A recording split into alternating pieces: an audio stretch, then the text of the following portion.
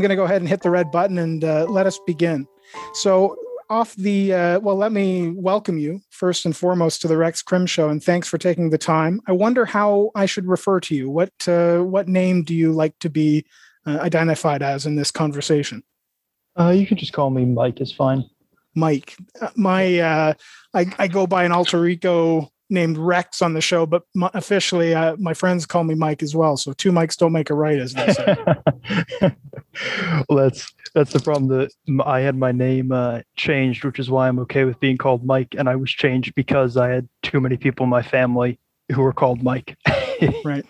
Well, it's common enough, to keep discreet, and that's sort of the key, I guess, to making sense of this sensitive topic. I invited you on, Mike, and you were gracious to agree to come on.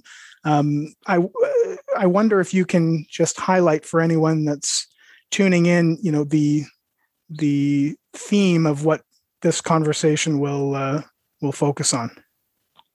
I think the theme would be incel as a definition, and definitionally, obviously, it's centered around, I should say, the broadest academical definition is an individual who, while attempting to seek a relationship, is not able to have one. Typically, you have to be attempting to make an honest effort, usually somewhere between 6 months and a year, some variation on that. Yeah. And obviously, there are now increasingly different connotations that join the community, but at the most base level, that's the bare minimum. Mm-hmm. I want to really unfold this and make sense of the idea of incel culture, or what it means to be an incel. I think it should be clear to anyone listening that incel stands for involuntary celibacy, which could mean a variety of things to different people. So I'm interested in your perspective, Mike, and I invite you to be as candid as you're willing to be. But I like to always begin by giving a sense of context for who I'm sitting down with and chatting with.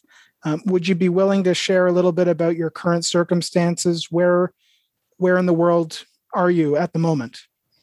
Well, at the moment, I am in New York. I've been based there, going to school at a law school there.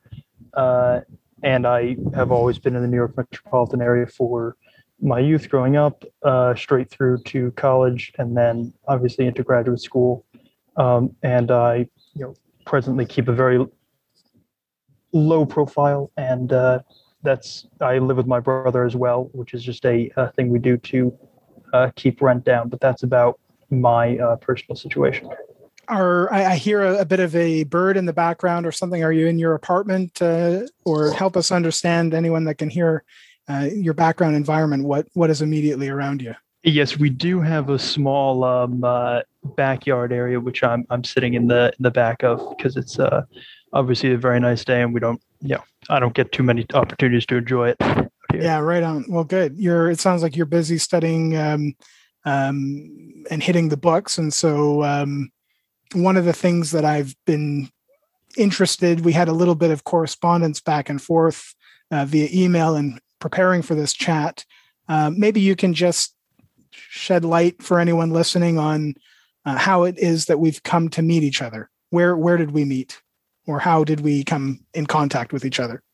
Well, I believe you posted a solicitation, we'll call it that, on a subreddit forum, which is Incels in Action, which is one of the two major, ironically, anti-incel forums on Reddit. So they are typically critical, generally posting previously material that they found on Reddit.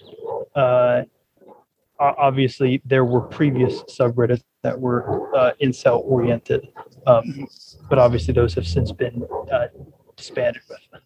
I didn't realize, being the novice that I guess I am. I learned quickly that I was posting maybe in the wrong or the right places. In the end, it did lead me to you, but people were quick to remind me that I was in the circles of people that don't look favorably on incels. And anyway, I guess I was comfortably in the area of having to navigate stigma, which is what I seem to do on this show, the Rex Crim Show. And so I'm glad that you did respond and that we're connected. So needless to say, I guess it's fair to say you would meet the criteria as you describe it of being involuntarily celibate for a period of 6 months to a year. Could you shed a bit of light on your circumstances at the moment? How is it that you see yourself as an incel? Well, I think generally speaking, people come to that realization after a certain period of time. I usually think people realize that they are virgins before they realize that they are incels. Right. Which is part of the disagreement, I think, amongst people who might be, for instance, lifelong virgins, sometimes don't like to classify themselves as incels. There's disagreement there. Mm-hmm. So really the situation is, do you group yourself into that group? So obviously, for instance, an incel would not obviously include someone who might be saving themselves for marriage, right, and is 25 and unmarried. That doesn't count. It's simply a thing that has never happened. It's not ever a thing that people seek out usually. Although one can argue a lack of trying can count as seeking out this end goal. Or really, it's something that happens completely organically. It's very much in the sense that people wake up one day surprised that they're middle-aged.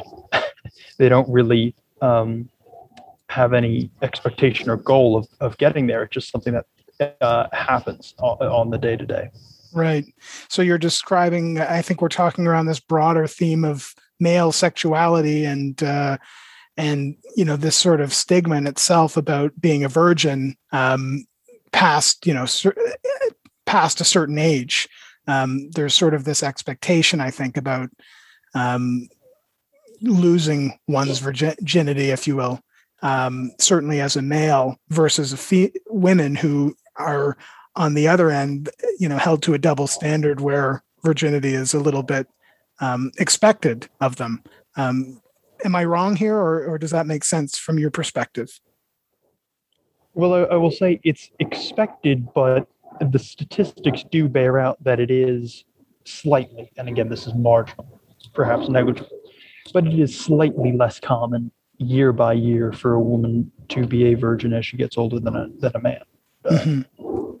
As a matter of purely of statistics. I do want to say one other thing. The part of the reason why, as well, there is the battle over the term incel or incel versus virgin, or whether it is an external thing that happens to people or whether it's an internal thing that they cause, is that it has also become an insult term. Right. So it's an insult term, and it's a good one, because the best terms of insults are ones in which you presumably can't change and which agree with the insulter's value or value system. So if an incel is something that happens to them that they can't control, it's a very rude term. It's very much like calling someone the R word or something similar. So there is definitely a fight where people do want to be able to continue to use, whether anyone is a virgin or an incel or whatever it may be, they do wish to continue to use it as an insult. So it is important for certain people who use it as an insult that they continue to win that argument of, this is something that you caused upon yourself, therefore it's acceptable for me to insult you in this way. So it's a little bit unclear to me then. Help me understand. On the one hand, you seem to have some fantastic insight, and you refer to this idea of an internal versus an external locus of behavioral control, whereby an incel is only truly an incel when they have no choice over the matter. They're involuntarily in that situation, and they find themselves beyond their attempts and the circumstances that they've try to overcome, they're forced into this sort of stigmatic role. I think that's describing an external orientation where people see the world as happening to them, versus, adopting this label and saying I'm an incel, and I'm speaking out of turn here, Mike. No, I think you're absolutely correct. I think the also disagreement would be, I think everyone agrees that there's some small portion of people who, for whatever reason, any reason, are not going to be in a relationship. I think everyone accepts that on some, statistically large enough measure, there are some people who are going to fall in that group. Additionally, however, there are some people on the other side of the incel sphere who think the opposite, that it is a much bigger number, perhaps bigger, it's just a disagreement in numbers there.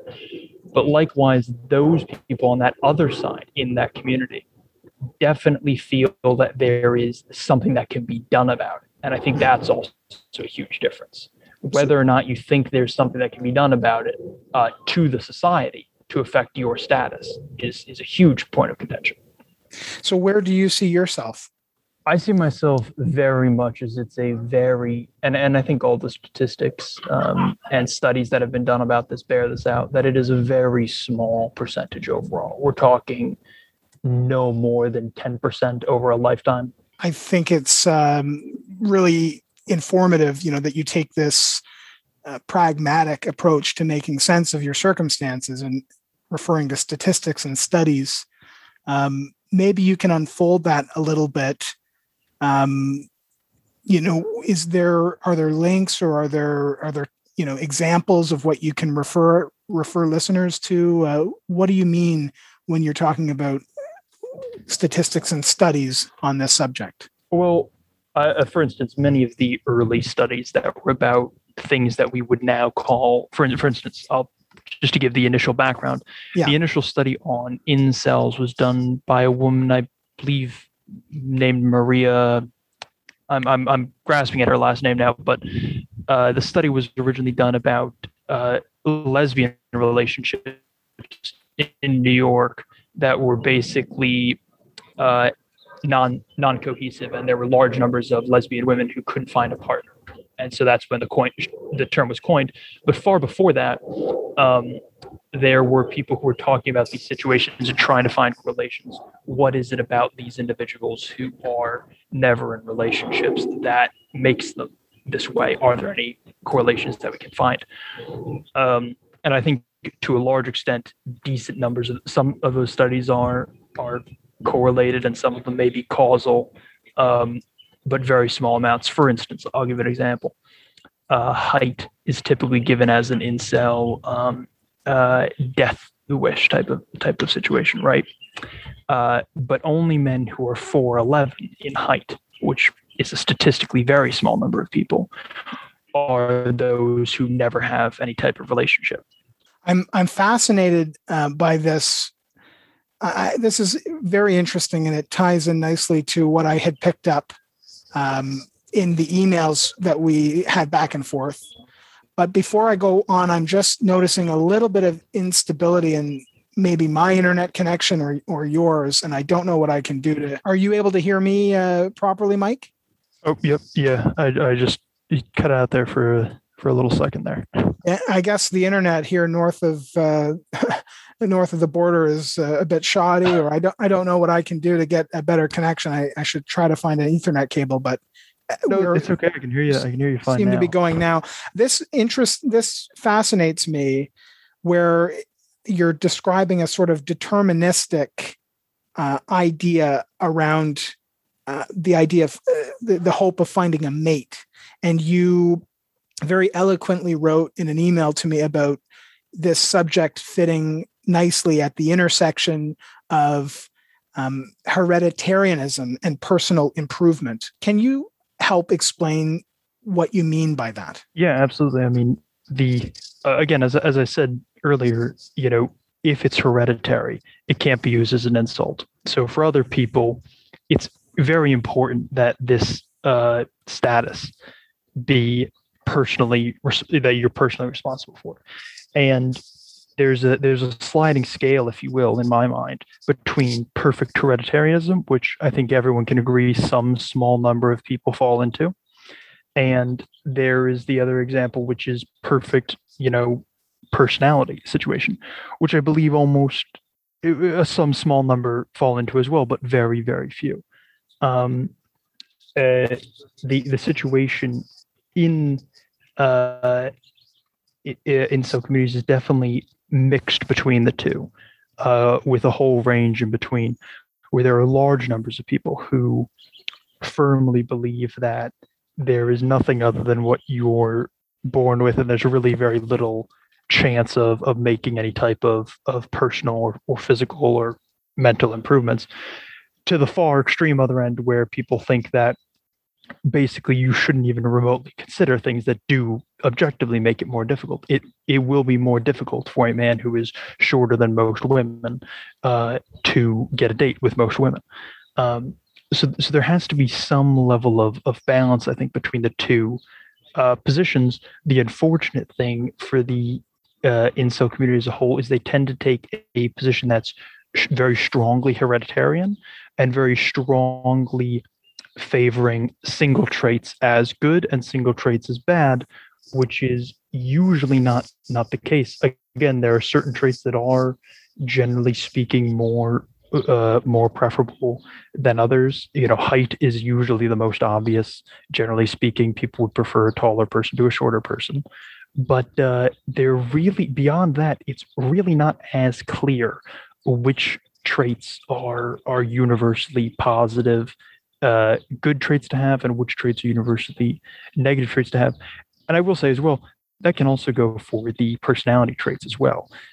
There are all sorts of numbers of sociological studies that say, or psychology studies rather than sociology, excuse me, that state that people who have very violent, dangerous tendencies that really shouldn't be getting partners very easily have less chances, or have less singledom situations, whereas individuals who are very compassionate, they also manage to get large numbers of partners.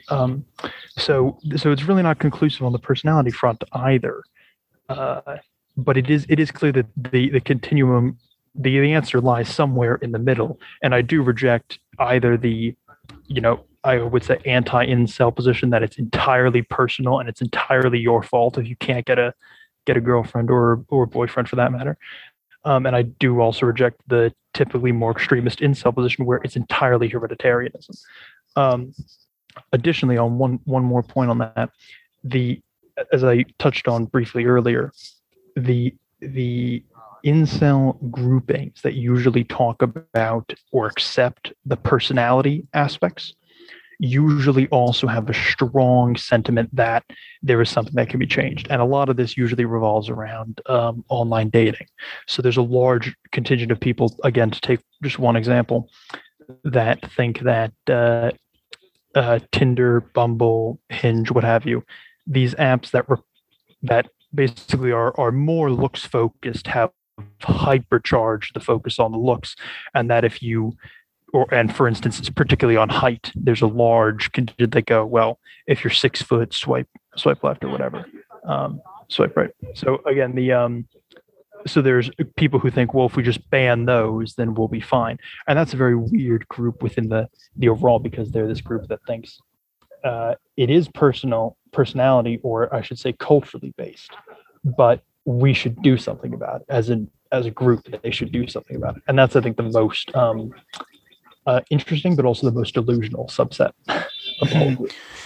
You take such a nuanced perspective, and maybe that's your background in studying law, where you're able to situate yourself on either side of the argument, it sounds like.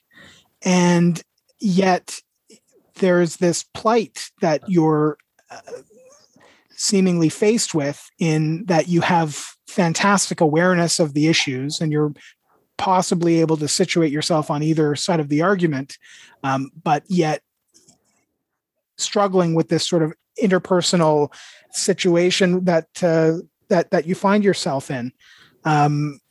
It's far more nuanced and colored than the black and white public perception. I think that's touted in news media, and some of the stories that we've heard about in the news about, harm being done in the name of incel culture. And I wonder if you could just shed a little bit more light on your on the stereotype. People listening might think, incels are folks who are white men. You use the term middle-aged, maybe living in their parents' basement, no ambition and little going for them in life. But that's not the picture that you're painting of yourself. Could you just shed a bit more light on some of the achievements that you shared with me offline, and some of the great things that seem to be going on in your life and what you're looking forward to? Well, I do say I was on brain cells initially, and then Incels Without Hate as a user who is occasionally made memes of for being a bit of a fake cell because I'm very tall. So maybe that's part of the reason why I can take all sides, because actually some people think I'm a fake cell. But no, yeah, I think also I can just want to point out you did say the media, and then I'll get back to your original question. But obviously, I think the Isla Vista shooter in the United States and the Toronto shooter are both the two famous cases that color this whole thing. And what's interesting about them, based on what I was just saying a second ago, is that both of those individuals definitely fell on the personality and improvement side of the ledger in terms of being incels, right? They were entirely convinced that, hey, I did all these things, why wasn't I rewarded? Therefore, there must be retribution for this. There was a total feeling on their behalf that I did all the things you told me to do. XYZ didn't happen. Again, obviously, it should not be thought of as an exchange, but that is the way they thought it. And as a result, they carried out their acts this way. But it just sort of interesting in that way how sort of, especially those people who are more in line with what I think is the broader cultural idea that if you do enough personal improvement, you can bring yourself up, is where actually a lot of the angry or the more vitriolic parts of the movement definitely come from this idea that's like, well, if I did XYZ, then I should be rewarded. And if I'm not, then something's gonna have to happen. So I want to just point that out. In terms of my background, obviously, yeah, I obviously had a very normal background growing up, which I want to point out to a certain extent.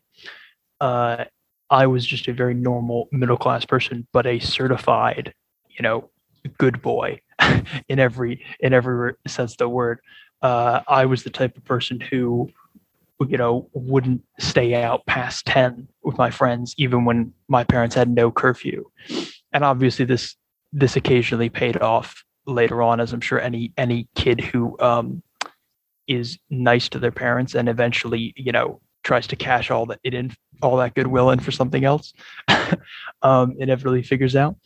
But I think that even if you look at personal achievements that people have had, or incel people have had particularly, you will find they're slightly overrepresented in personal achievements, because there is a wrong-headed belief, certainly a wrong-headed belief that I had, that if you, for instance, are a high schooler, to take one example, let's say you're 15 in high school, there's an idea, both for men and women, by the way, that if you knuckle down and study, you will be rewarded with higher grades, etc. And that if you party, or if you spend a lot of time dating, you're going to be not punished, but there will be some sort of consequences for that in your grades or whatever. But the reality is that that's not the case at all. In fact, that students who have romantic relationships in high school and in college both perform better. So this was definitely a fallacy that I fell victim to. Obviously, I was not valedictorian in my class, but I was close. I went to the same school as the valedictorian, so I count that as a moral victory. And was an Eagle Scout, was a very normal member of the community. I was a volunteer firefighter as a youth, and when I was a junior, I went to the fire academy, and now am a firefighter when I go back home on the weekends. So It, not it frequent. sounds it sounds like the fire brigade is on its way to you right now in the Yeah, background. unfortunately, that always happens around here. That's okay. That's part of being in proximity to the Big Apple, I guess. Yes, it's a little it was a little funny when the COVID situation was first happening. It was almost like they turned off all the noise for a little bit. It was funny. Yeah. But I apologize for that. No, don't apologize. That's fine. You're describing falling victim to this fallacy of trying to be, I guess, a nice guy, and it's reminding me of a fantastic book that I have to plug that I read and found a lot of use in. I wonder if you've ever heard of it. It's called "No More Mr. Nice Guy: A Proven Plan for Getting What You Want in Love, Sex, and Life" by Dr. Robert Glover. I'll link that in the show notes for people that might or might not be interested. But I think what you're describing is, or sort of flirting with this idea of the man sphere a little bit. Are you familiar with that term, or the whole industry that is out there catering to folks trying to get dates and trying to improve themselves? Is that germane to this conversation at all? Oh yes, oh yes. I think if I was unfortunate to say it, I do think there is a pipeline that exists there, as unfortunate as it is. What do you mean pipeline? Well, I think let's face it, these are views that are outside the mainstream to a certain extent. So to get them, you have to be in a certain group that's a bit on the side. And if you're in a men's rights activist group, or if you follow some type of pickup artist, or I mean even more extreme, a MGTOW person, men going their own way person, you're definitely more likely to come across these things. That's a term I've heard of vaguely, but some of this terminology is new to me, and I wonder if you can. I read that in your email to me, but I didn't know that the acronym for men going their own way. Just hit that note for a second. What exactly is that? Oh, so that is basically one of, in my views, the worst idea there. So the idea of incel is men going their own ways. The basic premise of it is that they think that women are parasites, and that a marriage particularly is skewed so as to take advantage of men at the benefit of women. I know that is not going to be a favorable definition. I'm sure there's a more neutral definition I could take, but that's definitely the ideological undertones are that you should not be in a relationship voluntarily, and the good reason behind it is that you're going to be taken advantage of in some way. Right. This idea that, women are basically looking to move up the echelons and in the social echelons, and that involves sort of, what is the term, marrying up, so to speak, taking advantage of money that you might earn. I think that's what we're suggesting by this movement of men going their own way. It leads to a rather toxic outlook, in my opinion, at least, on the nefarious agenda of women, it would seem.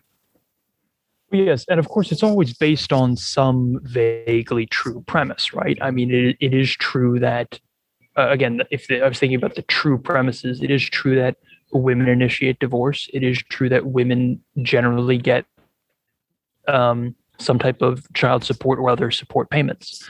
But that's about where the conversation can end. It does not have, there are no necessary personal or social ideas that may follow from that. You've done a very good job of packaging up the sort of different orientations or debates of this topic. You've used terms like, well, the subreddit groups. And I wonder if you can just explain a little bit more about these different categories. You and I met, or you responded to one of my posts in Incels. Is it Incels in Action versus I think brain cells, incels without hate? You use the term fake cell. Could you shed a bit of light on these terms as you understand them? Well, yeah. So of course, the one of the things is obviously with any in group, you've got to have a large degree of terminology and lingo to make sure that people who don't know what you're talking about are feel like outsiders when they first come in. Of course. So obviously, the main benefit to the Reddit groups is and always has been, generally speaking, people who are part of any group would prefer to go to one versus many. So while there are multiple incel websites, they vastly prefer to go to Reddit, where there are many different subreddits, which can cover all sorts of different topics. Anything from, sailing to Facebook memes can all be on subreddits. And so one of the common subreddits was incels. I believe that was shut down after the Toronto attack. Yeah. If I can just jump in very quickly, I think to offer clarity, the matter in Toronto wasn't, unless I'm mistaken, and there's another one that you're referring to, it was actually an individual who I guess shall remain nameless, but you can look it up easily. He was recently convicted, in fact, of his misdeeds, to say the least. And it wasn't a shooting case, as we've heard about in the States, but this situation involved him renting a truck and driving down people indiscriminately down a busy street in Toronto. He was recently before the courts, I understand, and convicted of this, unless you're referring to another one that you're more familiar with that I'm not. No, that's exactly the case. Yeah.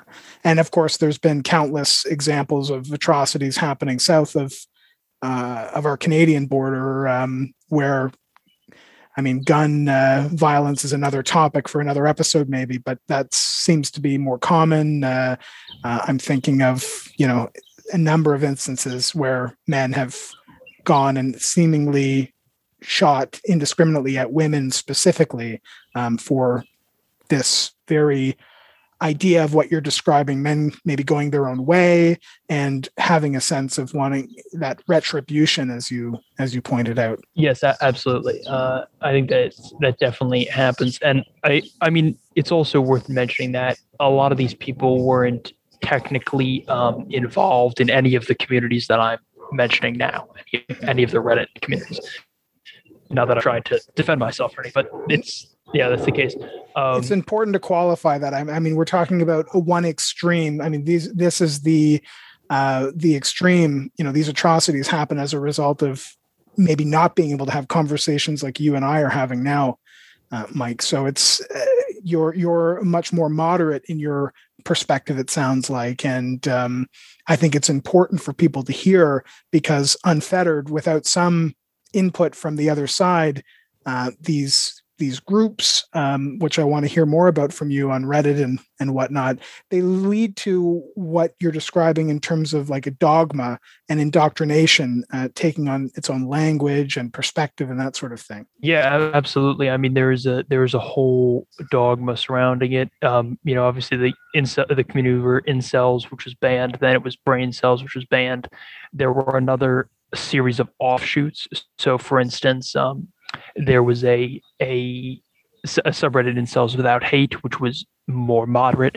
There was a subreddit called Short Cells, which was particularly about the short experience as an incel, which obviously was very focused on that issue. There was a group called Just Be White, which I think, as you might have insinuated earlier, right, the perception is that incels are all middle-aged white men, but the reality is that maybe half to a slim majority are typically some non-white group. Asians, East Asians particularly, and South Asians tend to be overrepresented, for example, and obviously that stems from whole sorts of other issues we go into, but those were the groups, and obviously in each one of those groups you had whole sorts of languages related to the dogma. So in the short cells group, you had a whole group of language dedicated to keeping people who are tall out, making sure that you continue to reinforce the idea that if you are not tall, you have no chance, right? A very strictly hereditarian point of view in these groups, especially in the more hateful ones, like more extreme ones. I shouldn't say necessarily hateful, but extreme ones like brain cells. I guess when the extremism takes hold, then it does lead to hate and those toxic emotions as well as actions that just breed discord and harm. Yes, absolutely. I think it's very difficult to tell someone basically repeatedly. The post numbers were never high, but I think they were probably at least 20 a day on, for instance, short cells.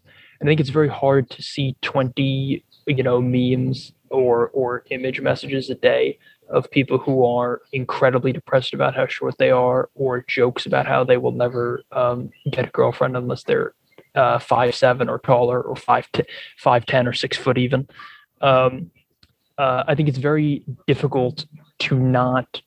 You shouldn't form conclusions based on that, but I think it is more difficult than people might initially assume to not form conclusions after seeing that every day. Mm-hmm. And to clarify, then you alluded to the idea of a fake cell. What is that? So a fake cell is can fall from multiple categories. I'll give you just some of the canonical examples. A 16-year-old is a fake cell. He's too young. He can't be a fake cell.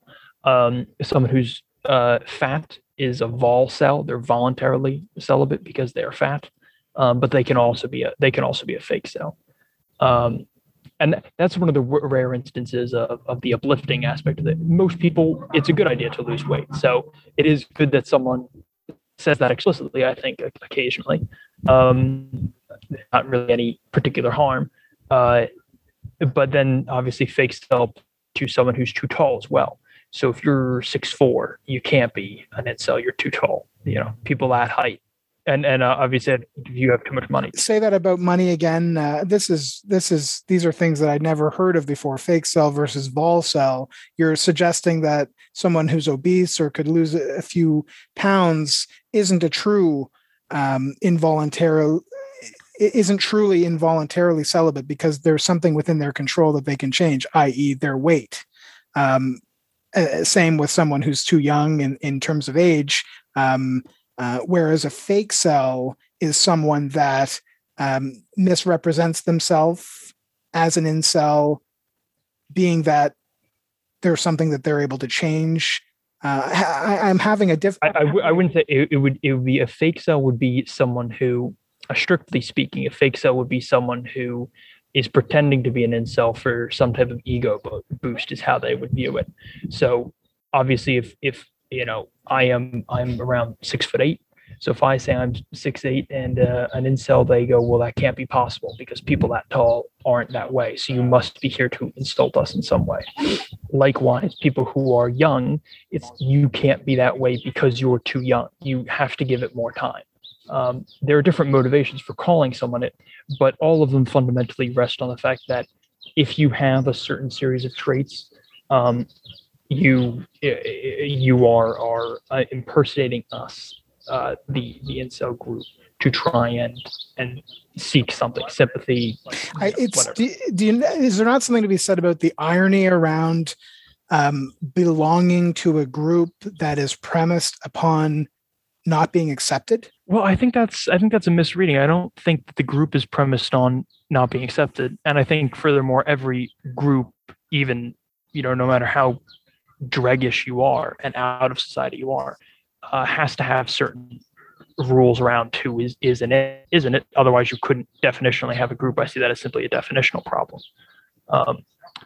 So I don't see that there is being any difficulty in incels keeping people out. Again, I think generally speaking, vol cell would be the positive term, meaning you could get out of here. Don't stay here. Don't let yourself be poisoned like I am. Whereas fake cell is much more of a hostile term that has some insinuation that you are only here amongst us to mock us for some reason. As an imposter, so to speak. Yes, precisely. That's a great way to put it. So this is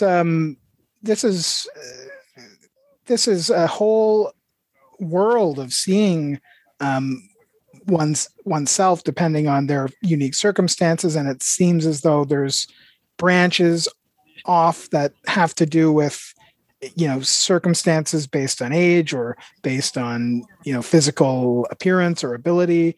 I'm happy to hear more if you're able to shed light on these sort of types and categories, but I'm also keen on knowing more specifically how you see yourself in these circumstances and where you fall yourself. Can you share a bit about how you came to learn about, back to the idea of male virginity and how you came to appreciate yourself in context of incel? Are you willing to get a little bit personal and in depth about your own circumstances? Yeah, well, I would simply say, as I think I touched on briefly earlier, it just is something that you wake up seeing in terms of getting involved in the communities. I'll admit, because of lockdown particularly, was the first time I had actually made a Reddit account. Up until that point, I would have never had enough free time to have done something like that. So I think also there's definitely something to be said that lockdown COVID-19 situation have definitely spurned a lot more people into it than there were even a few months ago. And you could see this as a way of illustration. Incels Without Hate, the last subreddit, had, I think, 2.5 times the number of members that Brain Cells had at its peak. So you could see that there was clearly a large growth that was going on. But I think it's the type of thing is where you get to it is usually a series of logical jumps that lead you to an inevitable illogical conclusion.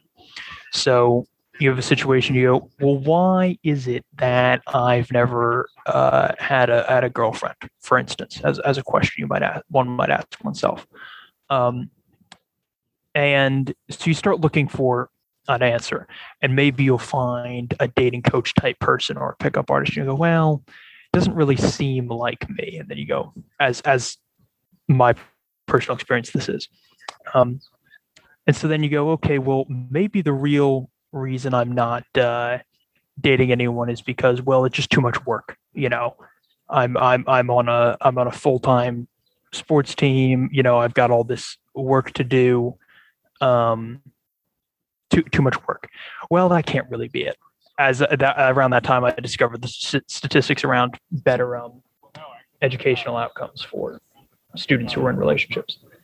And eventually you discover the men going their own way thing, which is, I think, one of the most common ways people discover this sort of stuff is either after going through a pickup artist lesson or group and failing, which I luckily, I sort of did, but didn't fully.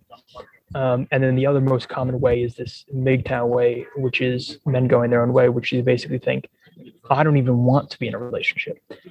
Incels relentlessly fight with men going their own way, and they frequently will raid their boards, pickup artist boards. They're all over this stuff.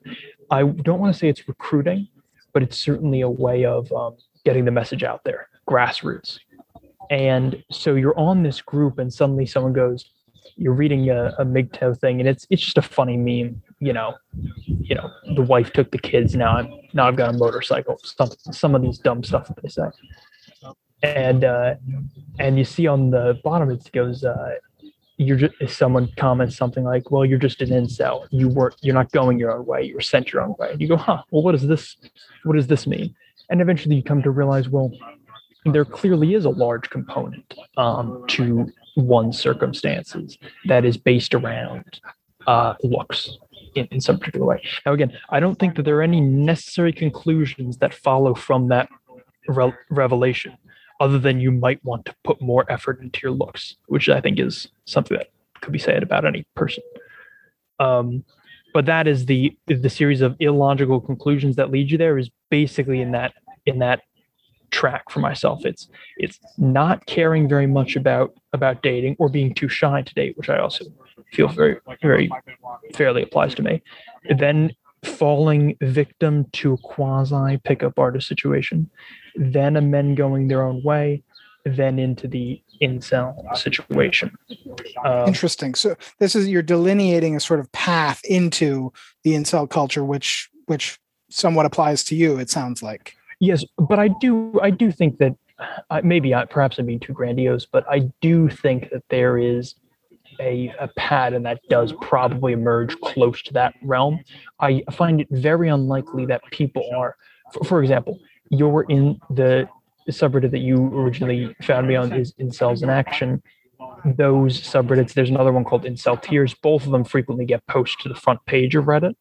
I doubt anyone clicks on one of those things that is mocking incels and then thinks, let me check it out, and then thinks, I'm one of these and joins. I think it has to be based on some type of series of logical identifications and then conclusions. That's all. I want to touch on earlier, I mean, you're describing this pathway into the incel culture, however one finds themselves, depending on the various terms and varying ideologies, if you will. But you use this term movement, and I find that fascinating. Where is this movement leading, in your opinion? Well, I think that is an unfortunate word that I do use, because I think it accurately describes it, because you wouldn't call it an organization or anything else. It's not really an ideology because it's not cohesive and comprehensive. So if I were to, the unfortunate thing about it is the movement aspect, the aspects that the majority of people would like to see are the things I find most abhorrent about it. So I think if I was guessing about a movement aspect of it, there would be, the first aspect of the movement would basically be personal responsibility and personal improvement, which I have no problem with. Every person basically would, if you compare men and women, the amount that they work on their looks, men work on their looks a tenth as much as women. And as a result, women generally look about like they put about 10 times more effort in than men. And so I think it's more than fair to say that maybe part of the movement is simply that.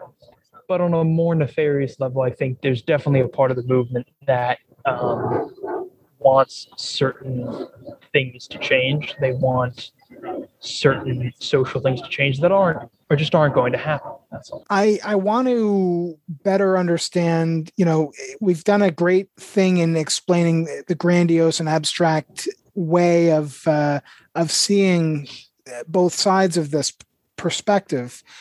But I think it's also important to hone in a little bit on personal circumstance by way of anecdote. And in your and my emails back and forth, you've alluded to your own self-perception and areas where you see need for improvement in your physical appearance. Not your height. That's clear. You don't fall into the short cell category, but there's some other areas that I wonder if you're willing to share how it is that you see yourself and what you think needs to happen to improve the likelihood of finding a mate.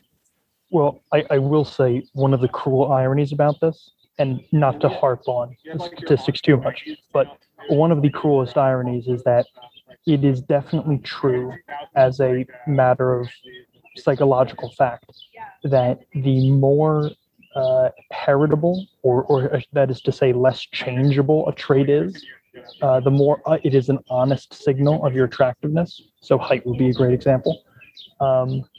The more likely it is to be rated attractive by a broader number of people. So all sorts of people can find, all heights of people attractive, but the most people find mostly taller people attractive.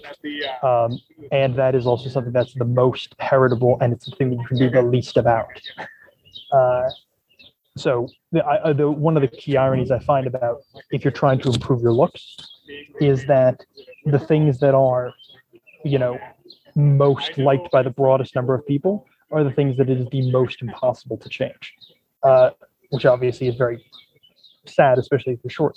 But on a personal level, obviously, I was born with a slight facial deformity on the left side of my face, which caused it to sort of have a drooping to my overall face, which I've had corrected um, through a series of surgeries, and I had a small series of face, red marks basically on my face, which have since cleared up, and as a result, I am looking better in that regard.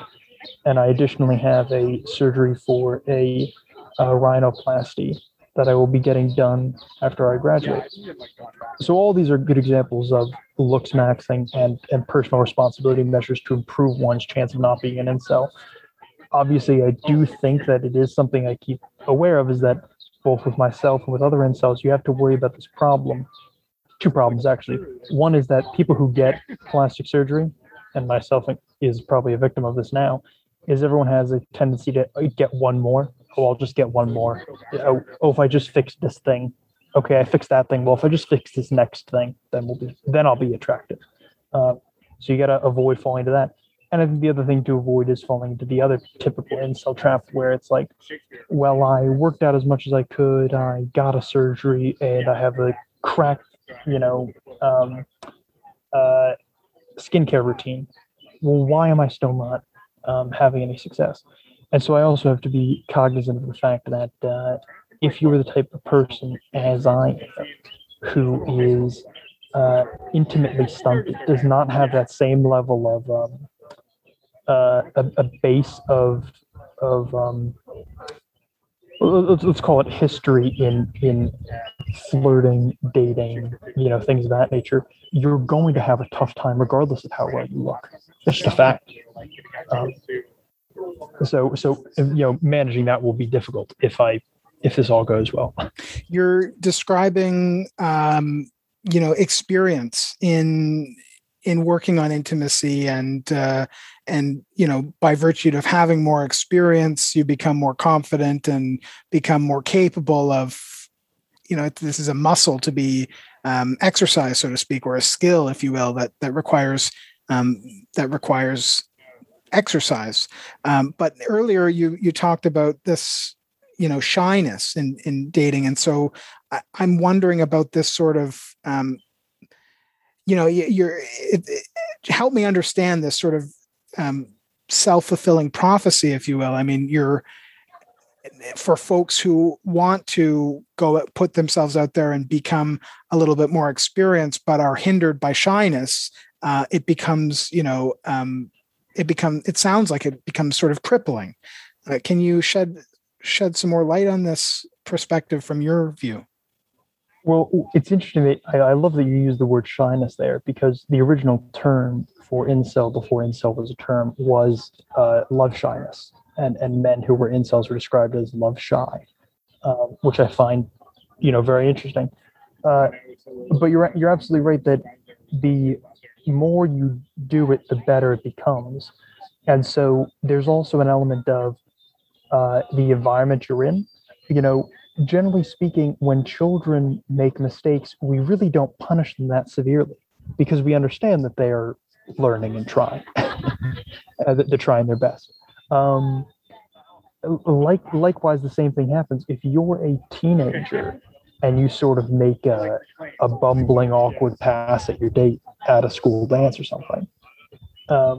It should also be mentioned, I did go to an all boys school, so that maybe also contributed. I'm not going to rubbish all boys schools, but that is something to keep in mind. But if you did make a pass at a girl at a school dance and you mess it up, or you're awkward about it or something, it's kind of no harm, no foul. If you screw that up on a first date and you're 28, it's a little bad. It's a much worse look for you overall. Right. And to be clear, then, will you share what age you are, Mike? I am about to turn 24. 24 years young. And yet, there's this, earlier when we were chatting, you were describing, incel having a sustained period of being celibate involuntarily, but what is the difference between that and being a late bloomer, so to speak? Well, I'm glad you brought it up because as we were talking about earlier with fake cells, another group for fake cells is people who are under 27. So 27, again, statistically, is when 90% plus of men and women have lost their virginity and have been in some sort of relationship for over, I think it's over 3 months or something. So usually people will go, oh, well, you're not a fake cell until you're 27, or you're not a real incel until you're 27. You might be right, but statistically and evidentially, I think that's against you. I really don't see there as, again, I'm optimistic. I do think that there's a potential that it could happen, but I really don't see any way in the short or medium term that that I personally could ever get a girlfriend. I mean, you're talking about someone who has never been on a proper date, never held hands, hugged, kissed, anything like that. So you're really talking about someone who is so and furthermore, flirted or tried to build a level of connection beforehand, right? If we agree that there might be something beyond just looks that women are attracted to, people who are incels or people who lack experience, period, people who might be late bloomers, as you said, they don't have that. They don't remotely have that ability to capitalize on those skills that other people might have, whether they're attractive or not. There's a great quote that comes to mind. It's you don't have to be great to get started, but you have to get started to be great. And I think that applies to all things. But problematizing this thing of intimacy, I want to tie this into the idea of social media. I mean, the plight that you're describing is, in your unique circumstances, going to an all-boys school, not having a whole lot of experience with the opposite sex, consequently, leading you to have this sense of being inexperienced, which is now seemingly exasperated by the fact that we're all required to stay home during a pandemic, where practicing intimacy has become even more challenging for the average person. What do you think? What advice can you give to folks or to even yourself in being able to move forward? I mean, am I to understand that you see yourself as never being able to find intimacy, or do you make room for the possibility that it could happen in the right circumstances eventually? It's theoretical. It exists objectively, but not subjectively. It's objectively possible, but subjectively, I don't think so. To give you an example of this, obviously, bars, as we might have known them, are illegal now, and it's the type of thing where if you were meeting friends at a location, let's say at a bar, it used to be quite easy that you could just go in and sit down and there's no problem. The other day, literally yesterday, actually, I was going to meet a couple friends at a rooftop bar, outdoors but separated, very safe. It's not ridiculous. But when I went in there, I was so unable to be assertive in a social context about, well, I'm just going to sit down at this cabana even though they're not here. Instead, I was like, took one look around. I was like, well, there's no easy, obvious place for me to sit, and I'm not going to hold a whole table until they arrive. So I'm just going to dip. I'm just going to leave.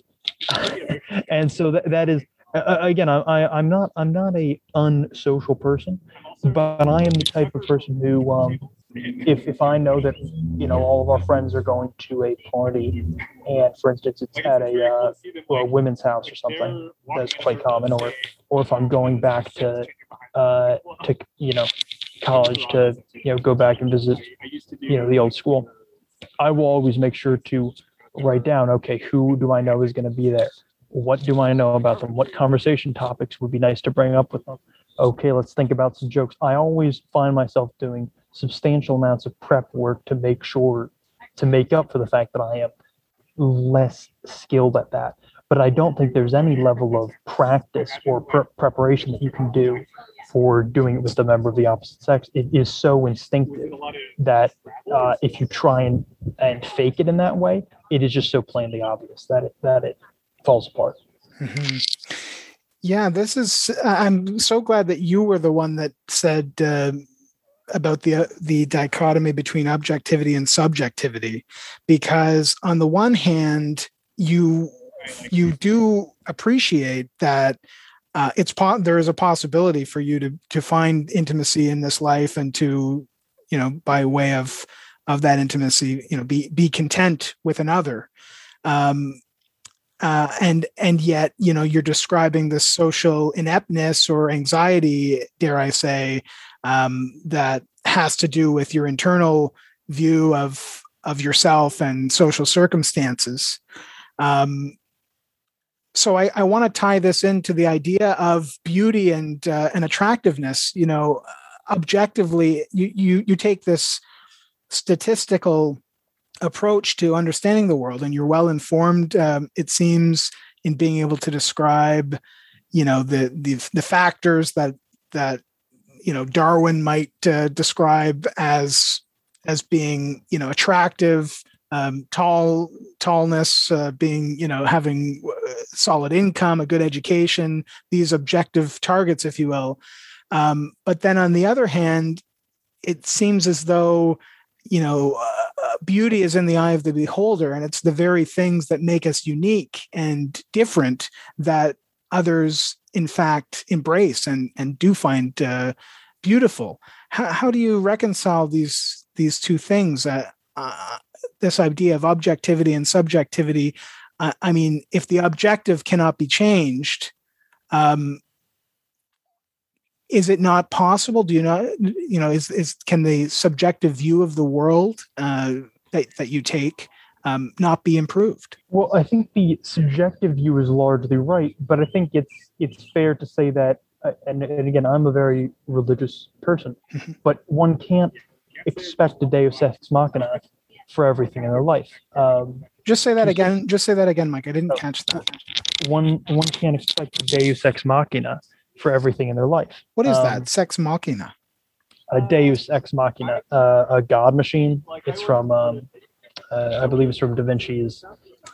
When he made play sets, he would have God machines in his plays. So a way to solve a problem in the story was to use a God machine. It's like, well, where did the characters go? Oh, well, they appeared from the God machine. And so it really means something completely unexpected, and obviously basically a bolt from the blue from God. Again, you can't really expect to live your life on the basis that someone will find your particular brand of acne appealing. You've got to, get on a skincare regimen. You've got to see a doctor, etc. And obviously that is the objective aspect of it. Everyone should take as much as they can the role to be as objectively attractive as they can. Subjectively, do I believe that other people have this beauty in the eye of the beholder? Yes, I have, absolutely. But the difficulty in that is, one, it's about other people, not about you. You can't control who is attracted to you. So I think it's really difficult to get around that, no matter what you do. Accepting that you're going to be alone forever maybe isn't the best coping mechanism for that fact that you can't control who's attracted to you. But I really find it hard to imagine a better coping mechanism for that subjective value of beauty. For example, everyone, I'm sure, likes something in particular that's very persnickety and very niche, I'm sure, probably. But these people don't wait around looking for the only person that has that thing. That obviously most people settle, and a lot of people settle for the objective things. So I'm not very compelled by the subjective aspect, and I'm not really sure what is a better coping mechanism for the fact that there's a subjective nature than to simply say, I'm going to focus on the objective. I wonder, Well, are you willing to shed light on? I mean, surely you have an awareness of things that you do find attractive, and while there's a hindrance about going to attain and achieve that due to your level of shyness, as you might say, what are the things that you look for in a mate, in a partner? What attracts you? Well, I like people who are very tall because I'm very tall myself, which obviously is relatively, you would think would be more convenient. It's not actually all that convenient. Um, Obviously, I like people who are highly educated and well put together, and from a personality standpoint, uh, this is also one of those things which I also find very ironic. And I'll say this about myself, but it broadly applies to the movement as well. It it's funny how what you just said. It's like, well, how would you describe someone you're interested in? And almost immediately the shift is to personality traits. People maybe list two or three at best physical traits before they go, oh, well, I'd like someone who's nice. Yeah. It's very, I'm aware of, not that I'm not to suggest that you trapped me, but I'm aware of how I walked right into that because that is a common trope. Mm-hmm. Where you go, I never believed that someone could like someone based on personality, and then you find yourself listing only personality. I hadn't thought of that, but you've proven my point of your level of self-awareness.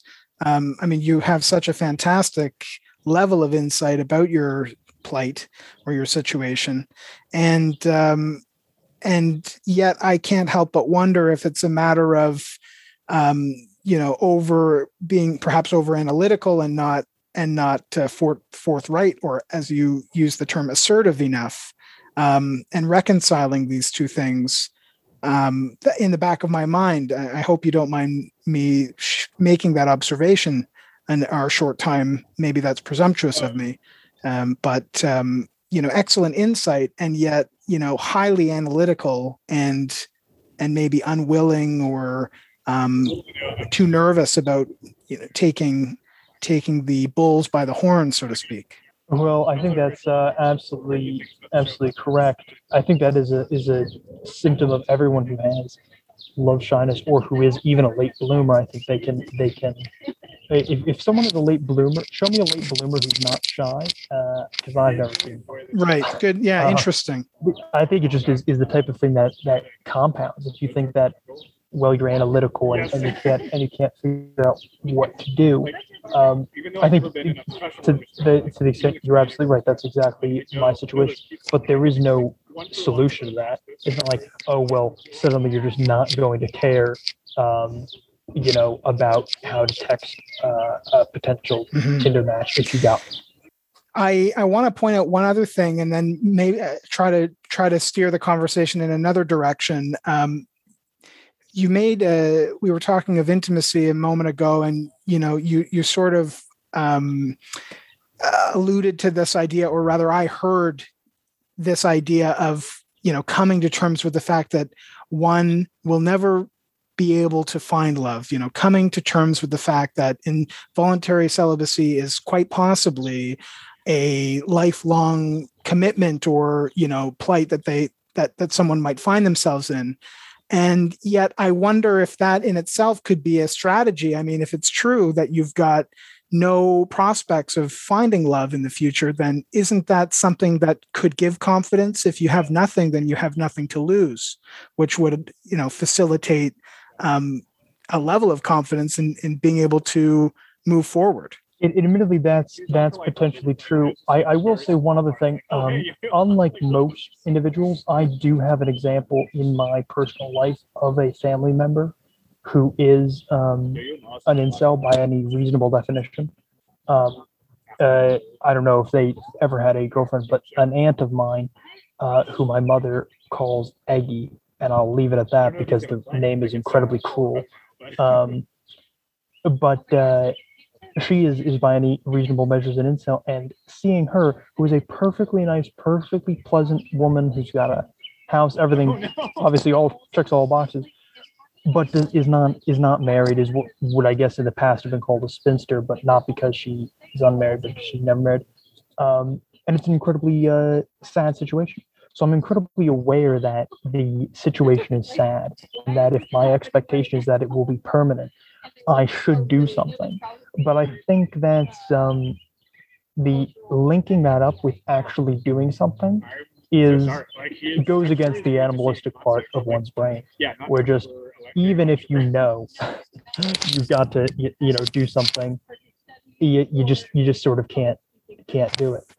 Um, even people who are going to burn alive. This was common in World War II. Pilots who were going down, they were going to be burning alive in their planes as they were crashing. They were issued a pistol so that they could commit suicide to avoid this if they couldn't bail out. And most of the pilots did not commit suicide because they couldn't bring themselves to pull that trigger. And I think that I'm not saying in any way it's on the same seriousness level, but I'm saying that if you're saying, well, you've got nothing to lose, why don't you just go up and talk to someone? Why don't you just go and shoot your shot, so to speak? The answer is they just don't line up. The long-term fear does not outweigh the immediate fear. Yeah, it's a challenge that I'm hearing. It seems like, it's a constant attempt at trying to reconcile. I find this just fascinating. And you're describing your aunt, Eggy, who, who is, you use the term sad, presumably because this is someone that wants to find a mate, but just for whatever reason never has. And so it leaves me wondering, is it that it's expected people are to find a mate in life? Is that not, is having a partner and intimacy not a normal part, a natural part, I think is a better way to describe it, of the human condition? Or are there folks that truly have a desire to be themselves, to be, not without a partner, or to be by themselves? Well, I think there's surely some small number who fit into that category, but I think whether you're looking at it statistically, historically, religiously, basically everyone agrees that for all sorts of reasons, it is superior that humans be grouped up together.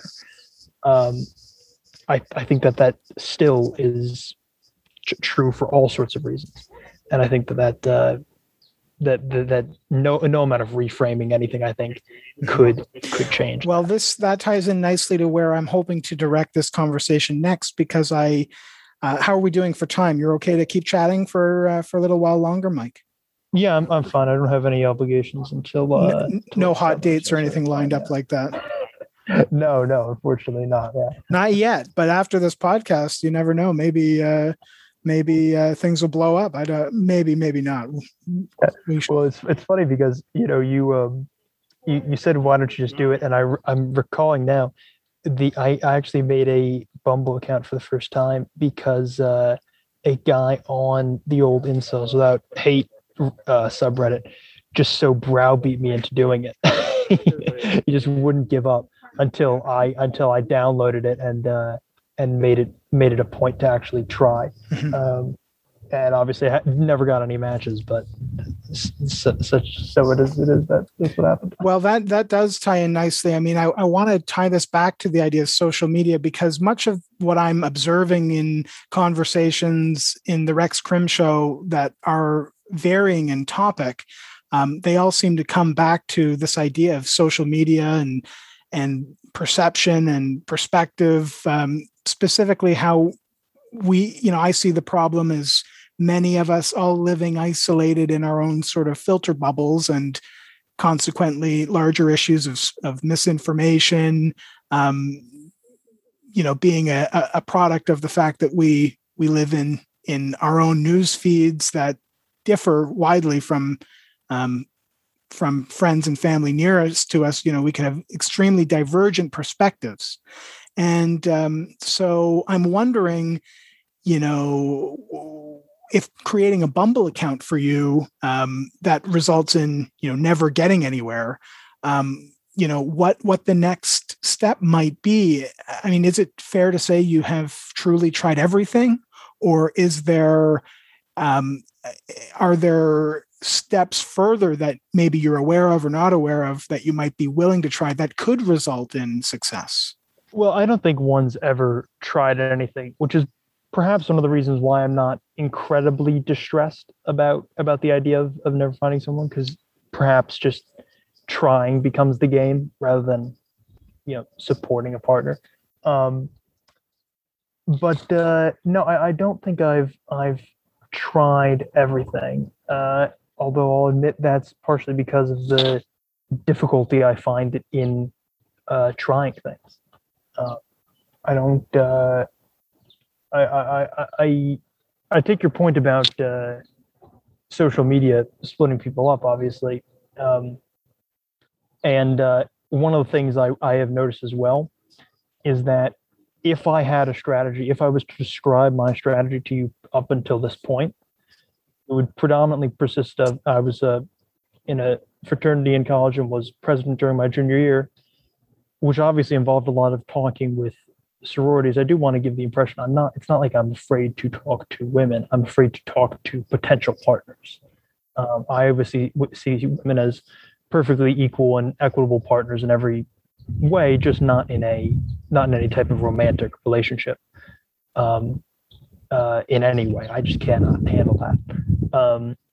But my entire strategy would be go to a bar or restaurant. Usually we had events on Tuesdays or Wednesdays, or party on Saturday.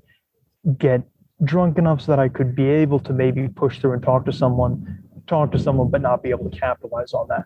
And I think definitely the situation with social media and the lockdowns by extension, but I think permanently from now on, basically there's going to be an assumption that social media and dating apps are the main ways in which you meet people, and that's going to be the new filter through which all sort of relationships happen. Mm-hmm.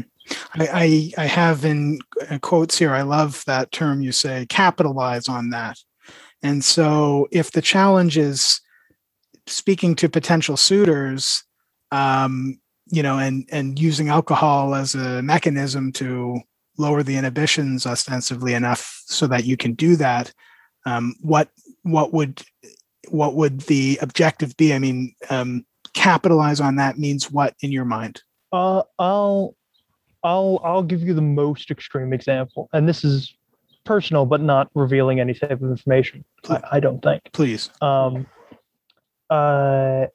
I was a junior, I had an internship in New York for a well-known bank because I thought I wanted to be a banker at the time. And I was staying in my grandmother's apartment. Obviously, she is still very rich, and she didn't use it, on the Upper East Side of Manhattan. And I was out with a couple of friends from the women's side of our team, the women's equivalent of our team. And one of the girls had texted me beforehand, said if she could stay with me because she didn't want to take the train back home. I said, fine, no big deal. We're going to be out past the trains. That makes perfect sense. She comes back to our apartment, and I'm staying there with a friend of mine as well. And so it's two of us and her. And I asked him to get something out of my room, and he comes back. He goes, she's naked in there. And I go, that's not what I expected. Mm-hmm. And so I left the apartment and didn't come back until the next day. Right. That was that was whose apartment? It was my apartment. So yeah, interesting. So like the idea was, I don't know. I never asked about it. I never tried to follow up in any way. It would have been far too embarrassing. Yeah. But the basic point is, there was a girl who I was very friendly with on the other side, on the other team of ours, who we went out, had a nice time. She wasn't hammered or anything. Mhm. I was a little drunk, but not that drunk. Mhm. My friend says she was naked in there, and so I was like, I'm just gonna leave. Mhm. That's It's ridiculous. too much pressure. It's insane. Yeah. I can't handle that. It certainly can't handle that all at once. I don't think anyone should be held responsible for that. Right. And so, I'm thinking, when, I mean, that really does illustrate nicely, this challenge, that you're faced with. Because on the one hand, there's sort of this societal expectation that, being a healthy young man, you should sort of shag anything that you have the opportunity to. But Right. on the other hand, you sound at least to be an entirely reputable, respectful young man who, just for lack of experience, doesn't have the know-how to navigate these types of situations. And so back to to quote you and sort of capitalize on that, I guess it sounds like the objective is, to put P and V, so to speak, and, full on intercourse, which seems to me like, a real challenge to go from 0 to 100 in a very, in a matter of seconds. Well, I'll even add to that a little bit, because I think you're right on the money about that. But I'll even push it a bit further, where that never, such a thing never occurred to me that could be on the table. Let's put it that way. Right. I think the average man, basically, even if they're in a coma, I think they're thinking, I have a shot with that nurse. and they're sneakily constantly trying to, maybe not constantly, maybe that's too harsh a thing, but I think there's generally an opinion by most men where not only do they constantly think they have a chance, but they're constantly trying to work whatever angle they can with whomever, it doesn't matter. Mm-hmm. Whereas for me, never crossed my mind that would be remotely part of the equation. Strategy. Yeah, and I hear the sense of sort of intimidation or apprehension in having to move. I mean, that I hear your point is taken. I wonder, because this is a germane part of the conversation is sex, and it seems like intimacy exists on a graduating scale. It, as you alluded to earlier, never even held a hand, and it seems like holding a hand should come before kissing, and that should come before right. Full on intercourse. With all the steps in between. So I want to steer this conversation towards, maybe you're familiar or not, I don't know, about Maslow's hierarchy of needs, and sex being one of the bottom expectations. It's something that humans and animals generally require in life. It's a basic need of the human condition, and so following this logic of intimacy being on a sliding scale, it seems like sex can exist from also on that continuum, going from sex with self to sex with another, or dare I say, even sex with many people at once or over a lifetime, or whatever the case may be. I'm just trying to graduate, this idea of what sex or intimacy even means in your mind. So you mentioned the idea of religion earlier, and we've talked about social media, and one type of social media out there having to do with sex is pornography. I wonder if you're willing to shed any light on your perspective of pornography, and whether you acknowledge sex with oneself, as part of the process, or what your opinion on this generally. I don't think there can be anything redeemable that can be said for it. I think one of the grossest criticisms of people who are incels is simply that, well, just hand them pornography and they'll be okay. I think that is to fundamentally misunderstand the issue.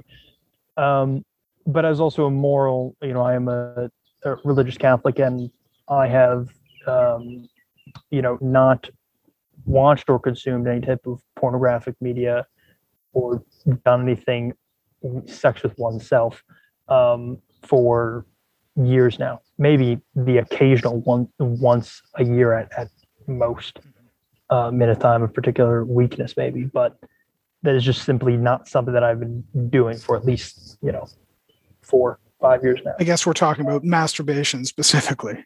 Yes, yeah, Okay. yeah. Yeah. Thanks for clarifying. Yeah, sorry. I hope I'm not getting too personal, but that's much of what the Rex Crim Show is all about. And there is a certain level of anonymity that you can enjoy, Mike. It's not like anyone knows exactly who you are, but I think this is an important part of the conversation because I tend to agree with your view that in a lot of ways pornography would exacerbate the problem even worse for anyone that hasn't had much experience with sex. Certainly looking at some of the explicit material that's available on the internet would undoubtedly be misguiding and would give wrong impressions, to say the least. Yeah. But there's, I like everything, I see these topics all existing on a continuum. And, I think internet porn would be at one far extreme of whereas, erotic literature or even the type of sex that sells in mainstream movies and cinema would be on another softer version of that same continuum. It sounds to me like your perspective, we have to acknowledge, it sounds like you were brought up and in a religious view, and I respect that entirely. In fact, I also grew up going through the rites of passage in Catholicism, although I don't practice now, but I'm certainly familiar with the catechism and the moral objective, shall I say, the objectionable, seediness of porn and smut. And I get that, although I guess I want to qualify this a little bit more, because if it's true that, that humans are meant to enjoy, sex as a basic right, then, how do you rectify this for oneself? I mean, being celibate, including not even sex with yourself, how do you make sense of this outlet that would seem to be a natural part of being human? I think it's definitely, I'll even go broad as to say, I think it's an Anglosphere disease to think that every problem must have a solution, or that we must always be searching for a solution. It is clearly possible that this is, and statistically so, or I shouldn't say statistically so, but historically, genetically, it's provable that a portion of people have always not passed their genes along at the minimum. I don't know if they ever had relationships, but they didn't pass their genes along. And I think the idea that there can be any type of, first of all, I'm suspicious that there could be any type of surrogate to the idea. Some radical people suggest things like that. And it's part of the reason why I reject all types of incel recommendations for policy or anything of the sort, is because they're always, I think, based on a presumption that there is something that A, can be fixed, and B, must be in some way, whether that be as you mentioned through pornography or through anything else for that matter. I mean, obviously there are some people who think that you must be going to prostitutes. Obviously there are other people who think that going to prostitutes, for instance, doesn't count. If you go see a prostitute, you are still an incel, for instance. And I think that's actually true to a large extent. Specifically, I put it that one of the key aspects that you're denied in having a lack of intimacy, that to my knowledge cannot be replicated under any morally valid framework, is that you receive an affirmation by another person that they like you with no other external baggage other than what you have. They like who you are, and that's an affirmation of who you are as a person in its entirety, not just physical, but obviously everything else. Your upbringing, your family, your money, everything. Obviously, you can't separate it out. Mm-hmm. Yeah, I mean, now we're getting into the philosophy of love, and you say, the idea of affirmation, and I'm grappling with this idea of the self-fulfilling prophecy. For example, the email that you and I have interacted with, without being explicit about, your email, although maybe we can share it and you'll have dates lined up into next year. I don't know. But for example, part of the email that you've used to correspond with me does contain the term incel in it. Is that an email that you use, day to day, and likewise, interacting on incel subreddits and those who go as far as to using incel in their usernames and sort of identifying as an incel? To what extent does that hinder their prospects of not becoming an incel? In other words, does adopting some of that dogma and that ideology create a closed loop that facilitates a self-fulfilling prophecy so that, the belief is it's impossible anyone could truly love me or affirm, love for me? I think you're probably right. I did set up that email. It wasn't just for this. I've used it for other things, but all things in which, honestly, things which I've wanted to remain anonymous for, I used it sort of as a joke initially. You want to set up an email account, but you don't want to be spammed on your main. So that's what I had originally made it for. But I think there's definitely something to be said.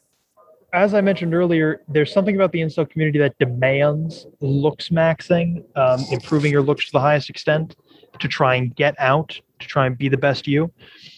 The irony, I think, as you're pointing out, is that as you identify more with an incel and you learn more of the terminology, you learn more of the statistics, history, and personality aspects of these things, one becomes deeper involved to a way that is also hurtful. I'm not saying that the majority of incels myself either, because I don't think that any aspect of my state affects my personality at present. But it is undeniably true that being a part of it makes you aware of things that you might not usually care about. For example, before I was an incel, I am an individual with red hair. I never would have thought that having red hair was such a detrimental impact. Now you can't avoid that feeling. You can't not realize that feeling. You can't not think how much better it would be if you didn't have that thing.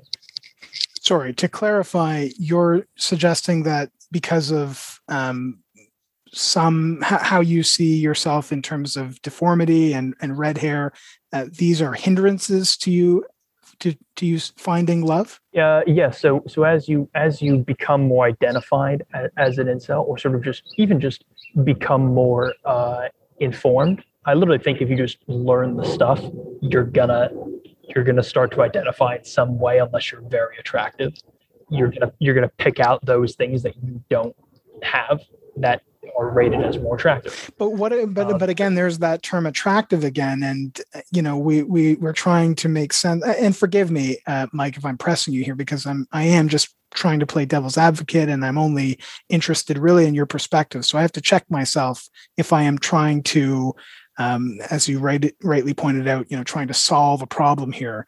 That should not be my role. It's just to hear you out. But part of that has to do with playing devil's advocate, and you're talking about attractiveness, which earlier we sort of agreed has a subjective element. So do you make room for the possibility that some ideal partner is listening to this podcast right now, and all of the things that you've described about yourself are ticking off their list, and they're quite possibly just keen on wanting to get to know this Mike on the other end of the line? It's theoretically possible, which is why I accept that there is a possibility that things may change. But I also understand the fact that if you look at any rating of, I'll take the just simple example of the hair color because it's an easy one. Any rating of hair color will rank brown hair or black hair, usually it's relatively interchangeable, as the most attractive, and people will rank blondes as less attractive than that for men, and red hair is less attractive than that, again, for men. If you look at rankings of women, men tend to rate blonde women as most attractive, then brown hair, then black hair, then red hair again. So I agree that there is a principle that it could be completely, and that it is individually subjective. But I don't think that in any way absolves the broader trends where it simply will be harder, potentially much harder, to find someone who likes that trait about you. And again, obviously they're all taken in aggregate. I would like to think the fact that I am a lawyer, or will very soon be a lawyer, would balance out something like that.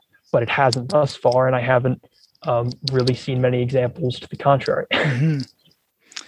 Yeah, I just can't help but wonder, to what degree this plight that you're faced with is one that you affirm in these views, much of which are based on aggregate and statistical premises and fallacies, versus in the back of your mind, sort of knowing that there could be social situations where you're maybe better capitalizing or better pushing that comfort zone, which would lead to growth. Yeah, well, I think there's definitely something to be said that if you're aware of the statistics behind things, it definitely makes things more difficult. I don't think that's because once you're aware of it, you really cannot become unaware of these facts. Once you know that, for instance, most women have a preference for men to be above 6 foot or 5 inches taller than them, both are quite common. It makes it very hard if you realize that most women aren't 5 inches shorter than you, or you're not 6 foot. There's definitely an element where the objective knowledge that it is true hurts you in this way, where someone subjectively could still like you, but it doesn't. You can't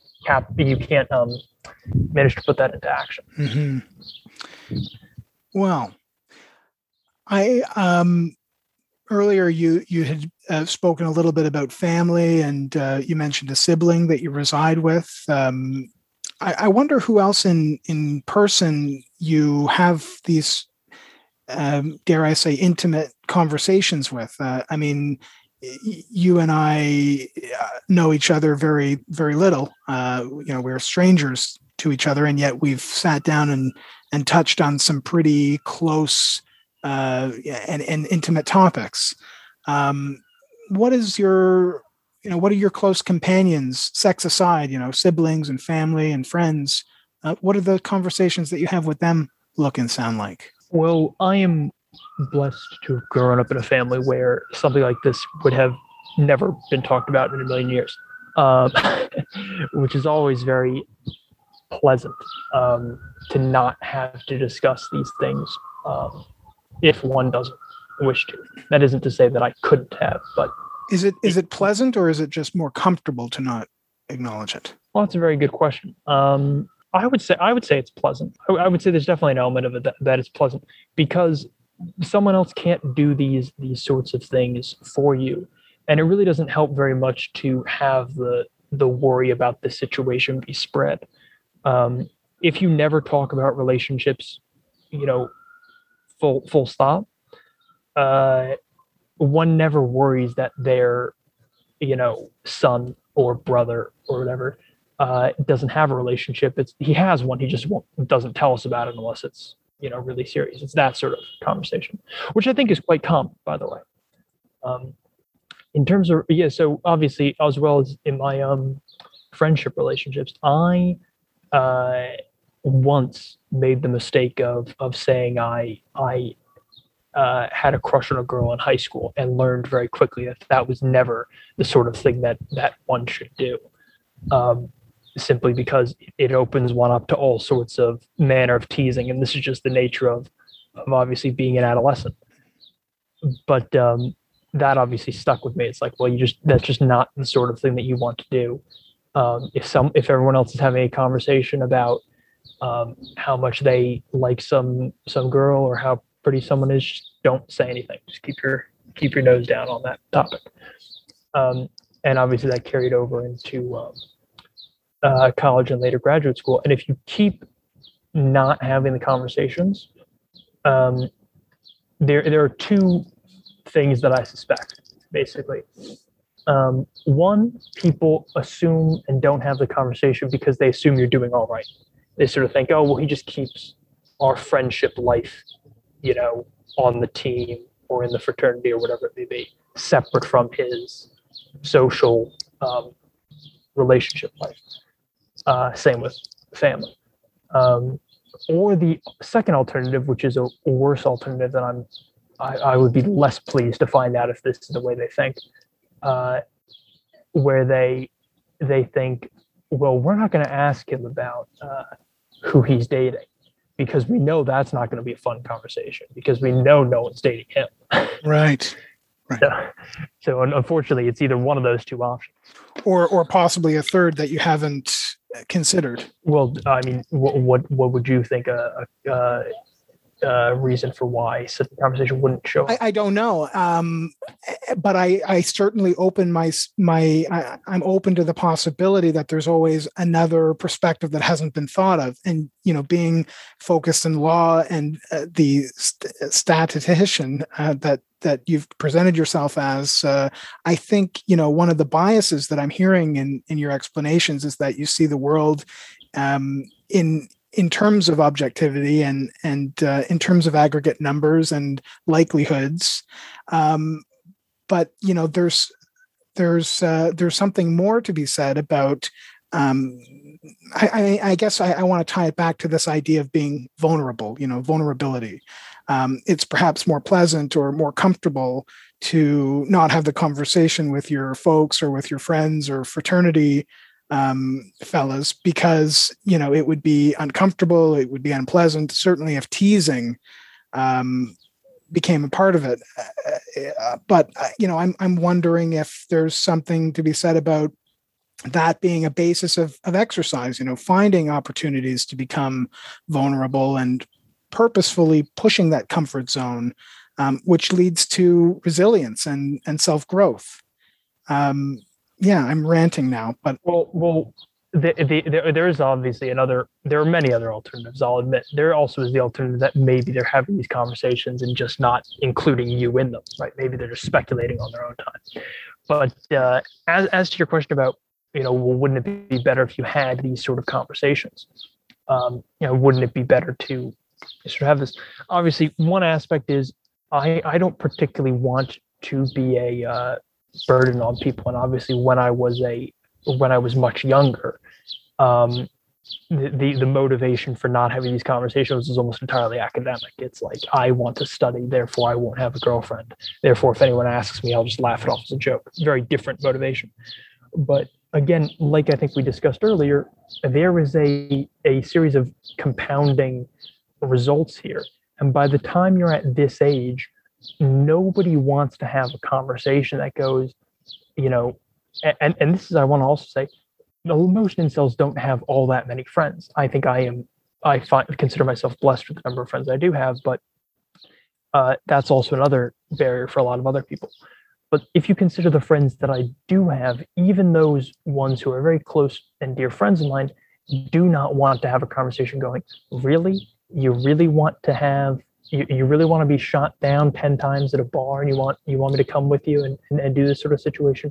Do you really need me to walk you through the 5 opening liners to keep your Bumble match from not ending the conversation? Right? These are sort of situations where most people's assumptions are heavily skewed towards, you've already figured this out. So I think that's a huge aspect of why one shouldn't have these conversations, especially at a later point in life, because you're really placing a large amount of responsibility and a large amount of backlogged work onto them, which is rude. Well, yeah, but on the contrary, we've spent this time already, quite a bit of time, and you're speaking with a total stranger with genuine curiosity, about this topic. And I don't know, I want to challenge that self-talk a little bit. I wonder if that's, a little bit fallacious, or, a mistaken belief in one's mind. Your mind specifically, if you think that it's a burden to talk about, these subjects of being vulnerable, essentially. Well, I'll put it like this: you're also at arm's distance there. You've got to remember that. Sure, a safe distance. Yes, yeah, exactly.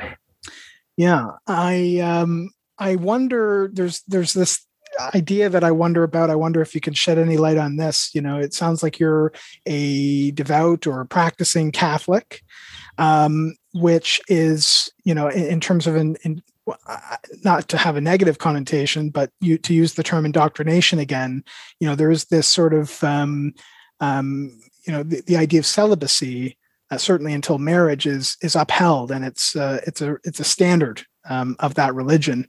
And yet we find ourselves in a culture in Western society that seems to rather value the kill count, to use a gross term, or the amount of sexual partners that you've had. How do you make sense of that discrepancy? Well, I don't think it's really a clear discrepancy. I think it's just different people valuing different things. At least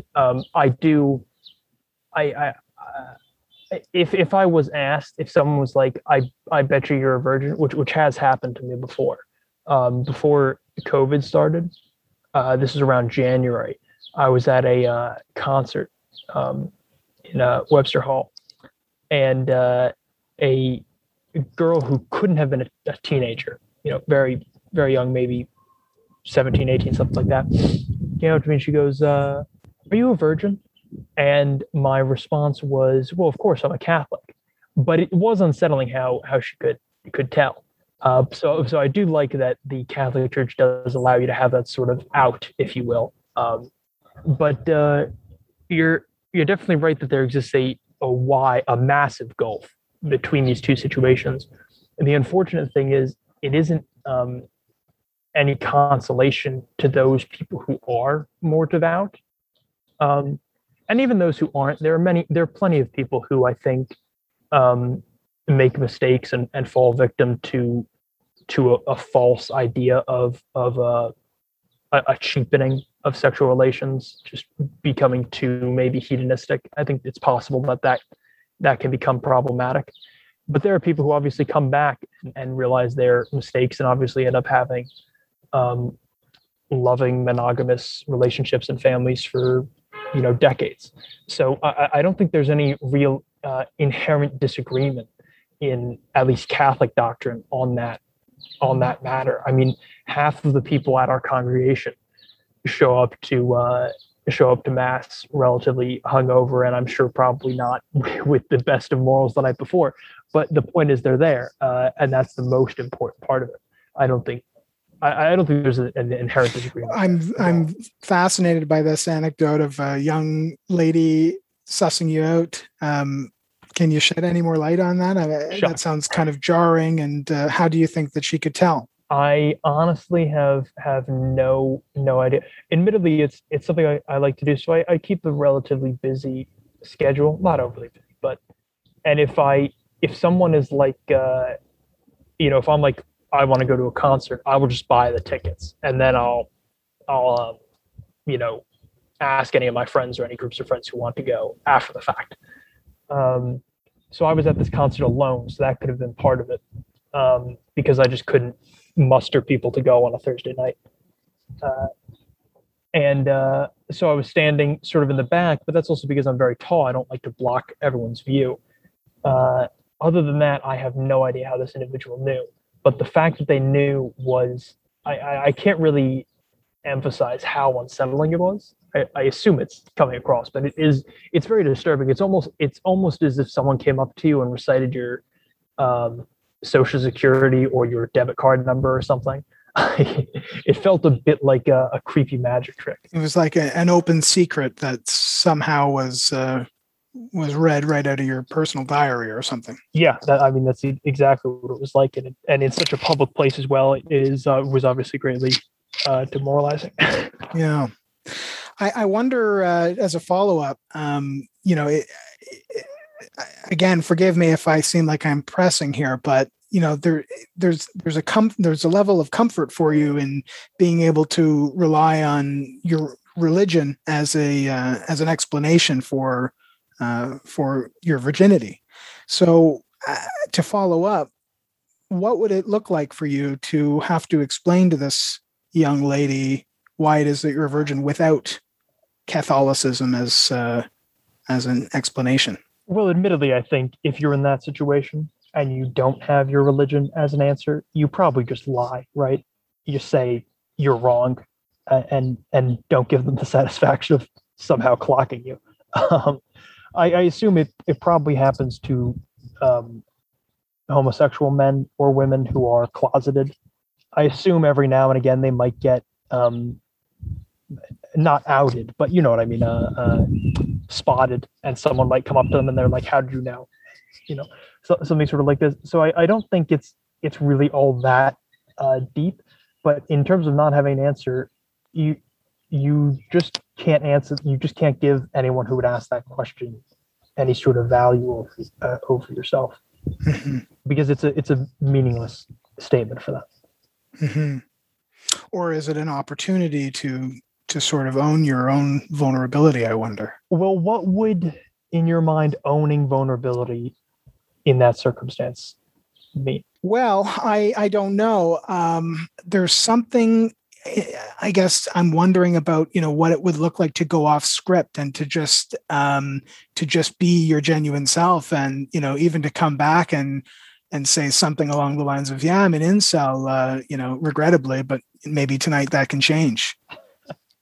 I think even if one was speaking with one's friends, one would find it very difficult to say, yes, I am a virgin, Mm-hmm. much less an incel. Because first of all, as I think we've mentioned before, incel has these other connotations which may or may not be are probably justified. But even just saying to your friends, like for instance, I would say that 0% of my friends at law school know that I am a virgin in and of itself. So to even have that conversation with them would be, I don't understand how such a thing would even remotely go, and what the benefit of it would be. Far less stranger. I think the idea that you could be coy about it, like you said, and say, well, maybe that could change. I don't think that's the type of conversation people are having or thinking to have when they. Yeah, granted, maybe a concert with what sounds like an adolescent girl herself, maybe that isn't the best opportunity to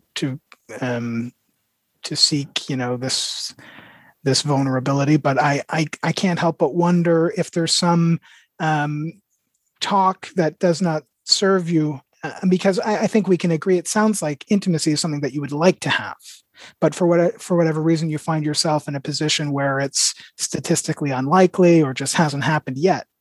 And part of me wonders if just finding opportunities to practice that vulnerability and own it, that's something that you'll have to answer, I guess. But I'm thinking a future episode would be very, very cool on the Rex Krim Show if you were to come back in whatever amount of time, and to be able to share about your success in evolving the situation into one that's perhaps more satisfying. Well, I'd be happy to, but again, I don't hold much hope there, and I really don't hold much hope that even talking with other people, would have much benefit either.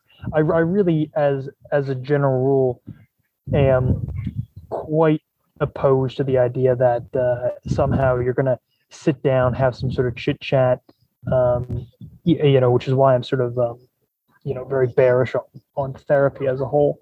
They're just going to have some chat and they're going to go, oh, well, all you need to do is X, Y, Z, and you'll be fine. I really don't believe that, partially because I believe there's this physical element. You're physically repulsive in XYZ ways.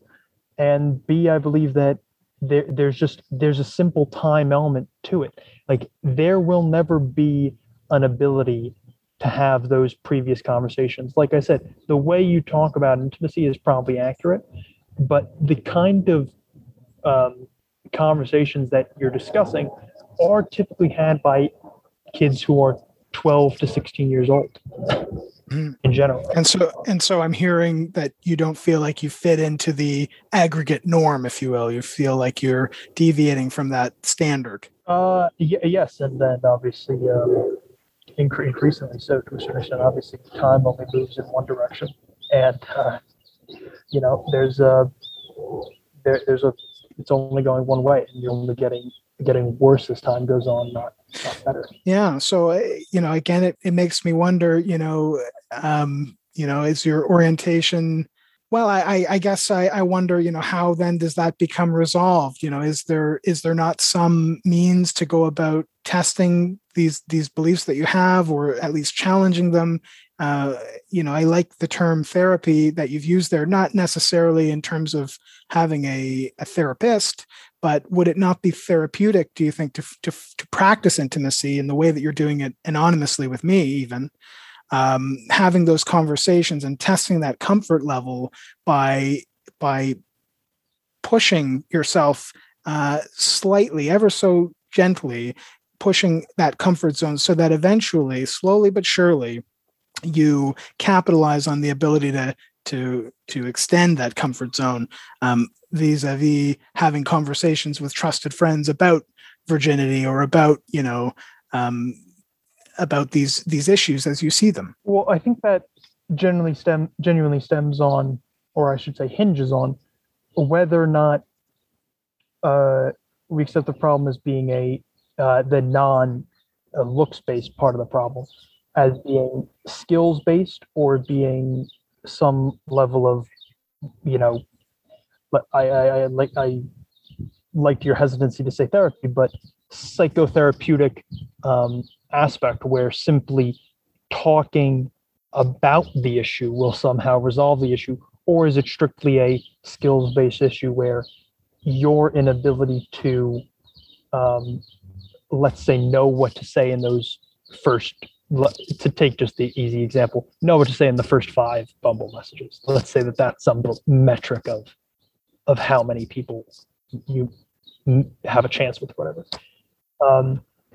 I think to skew it in a psychoanalytical way where the problem is somehow my fault for, I don't want to say that you're implying that it's my fault, but to say that it's somehow my fault or could be rectified by having these relatively vaguer conversations about personal failures of intimacy would somehow lead to successes I find as not as compelling as the simpler a simpler explanation, which would just be that it's a skills-based problem, that you never practiced these skills. You probably at this point will never be able to acquire them. As a result of being unable to acquire them, you're probably going to be stuck with this situation. That dare I say, that sounds a more pleasant and comfortable explanation of this plight that you find yourself, because it, in the end, leaves you without much choice. Well, I think that's definitely true, and I think there's definitely an element of being an incel for everyone who says that they are, that they enjoy the fact that they've got a nice, clean label that they belong to, and that explains them. But I think it's also true that whether it's the looks-based part of it or the skills-based part of it, the looks you can at least turn back, obviously, to a certain extent. If you're 50, you're never going to look like a 20-year-old again. That's just a fact. But at least for right now, I'm able to improve my looks. But improving the skills, you're just talking about a time-based measure. I mean, it might be possible that 5 years of high school stammering with 1 year of professional help, maybe. to take just a hypothetical. Um, but I find that highly unlikely. I find it very much the case that, if I was going to a member of my law group, let's say, on the request of, say, having a conversation with a couple of my friends, saying, "Hey, you should really, talk to Anna," made up name. Um, well, I think the problem is you don't have the experience to do that. You just don't have those skills. And I think you're right to maybe say that it's a bit of a cop out, but there's no clear and obvious way for me to see how you would be able to progress without squaring that circle to a certain extent. Mm-hmm. Yeah. Well, I hear your plight, and I sympathize with it, because it sounds, forgive me if I'm being presumptuous, but it does sound like there's a level of hopelessness here. I think the level of hopelessness is innate to an incel environment. Yes, but I am generally optimistic, not in any specific way, but I do feel that there's a chance it could happen. I am particularly upset, obviously, by the online dating thing. I think makes it a bit tougher than it once was. Or I think I had more hope if you were to ask me in 2019 or 2020, just before the pandemic. I probably had more hope then than I do now. I feel definitely much more less optimistic now. You're more stuck based on the circumstances. Yeah, well, your options have been narrowed considerably. But as someone wiser than I once said to me, there are things in life that we can control, and there are things that we can't.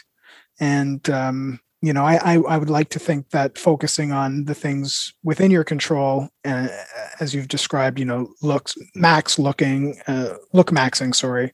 And perhaps I think you'd mentioned an upcoming surgery, and I'm wishing you all the best in these attempts.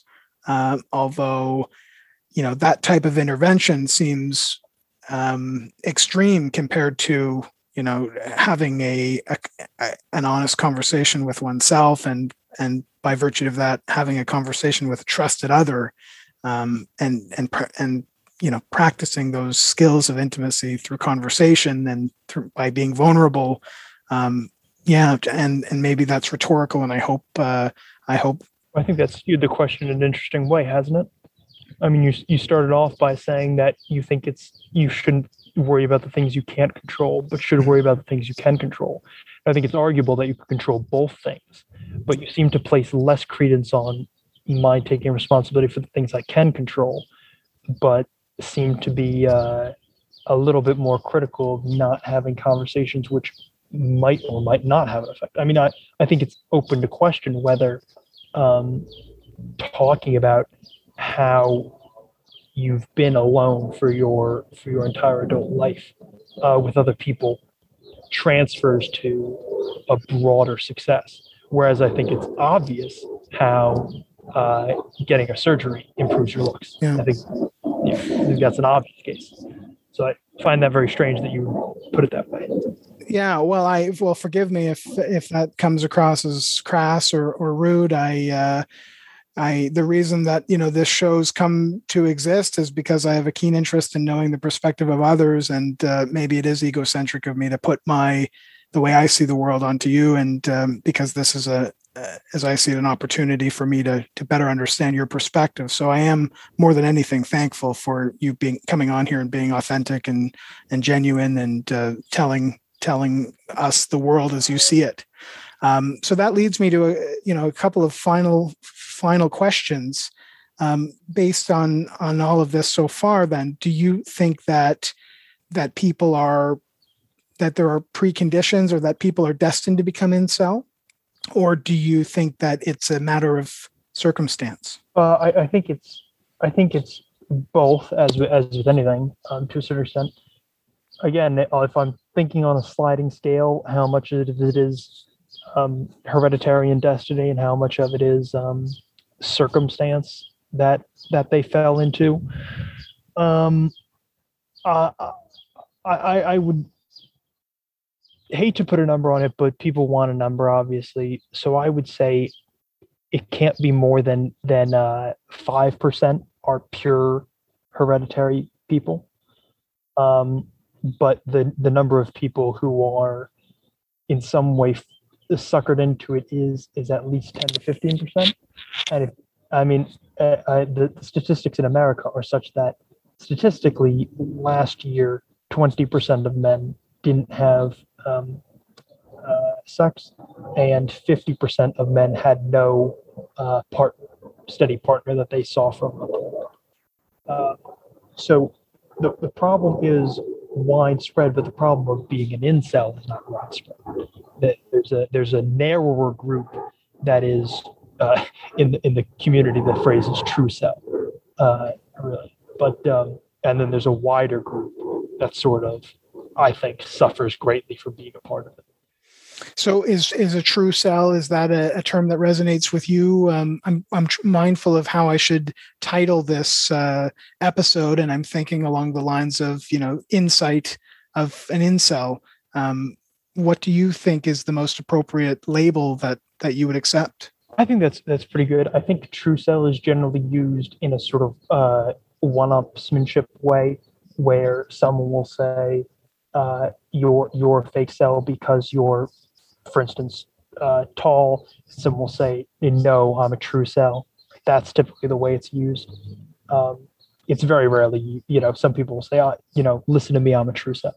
So I wouldn't say that many people take the true cell label unless it's to antagonize others. So I wouldn't use it personally about myself, even though I think it's probably true. One of the things that maybe people listening still might have a burning desire to know, as I do, is why it is that you agreed to come on this show and have this conversation. What benefit do you think will come of it? Well, from a purely selfish sort of standpoint, the incel community is full of a lot of weird, very bad representatives, and that's not to be insulting to them, but there are just large numbers of people who mistake other failings for these ones, and I think that's all it is, just a mistake. And the result is they paint even like people who will become spokespersons will be very bad representatives, and they're bad for all sorts of reasons, right? Sometimes people who go on, for instance, there have been people on CNN and other major news networks, and they have a tendency to be decently attractive. And as a result, people are thinking, well, it must be all in their head because this guy was attractive that they got on CNN. But CNN shopped around. They knew that the person wasn't going to jump on the air and shout expletives. They're in the business of looks and vision. Yes, so of course they're going to do a bit of screening, but so I felt it was slightly my duty to present someone who's not a total nutcase to be insulting, obviously.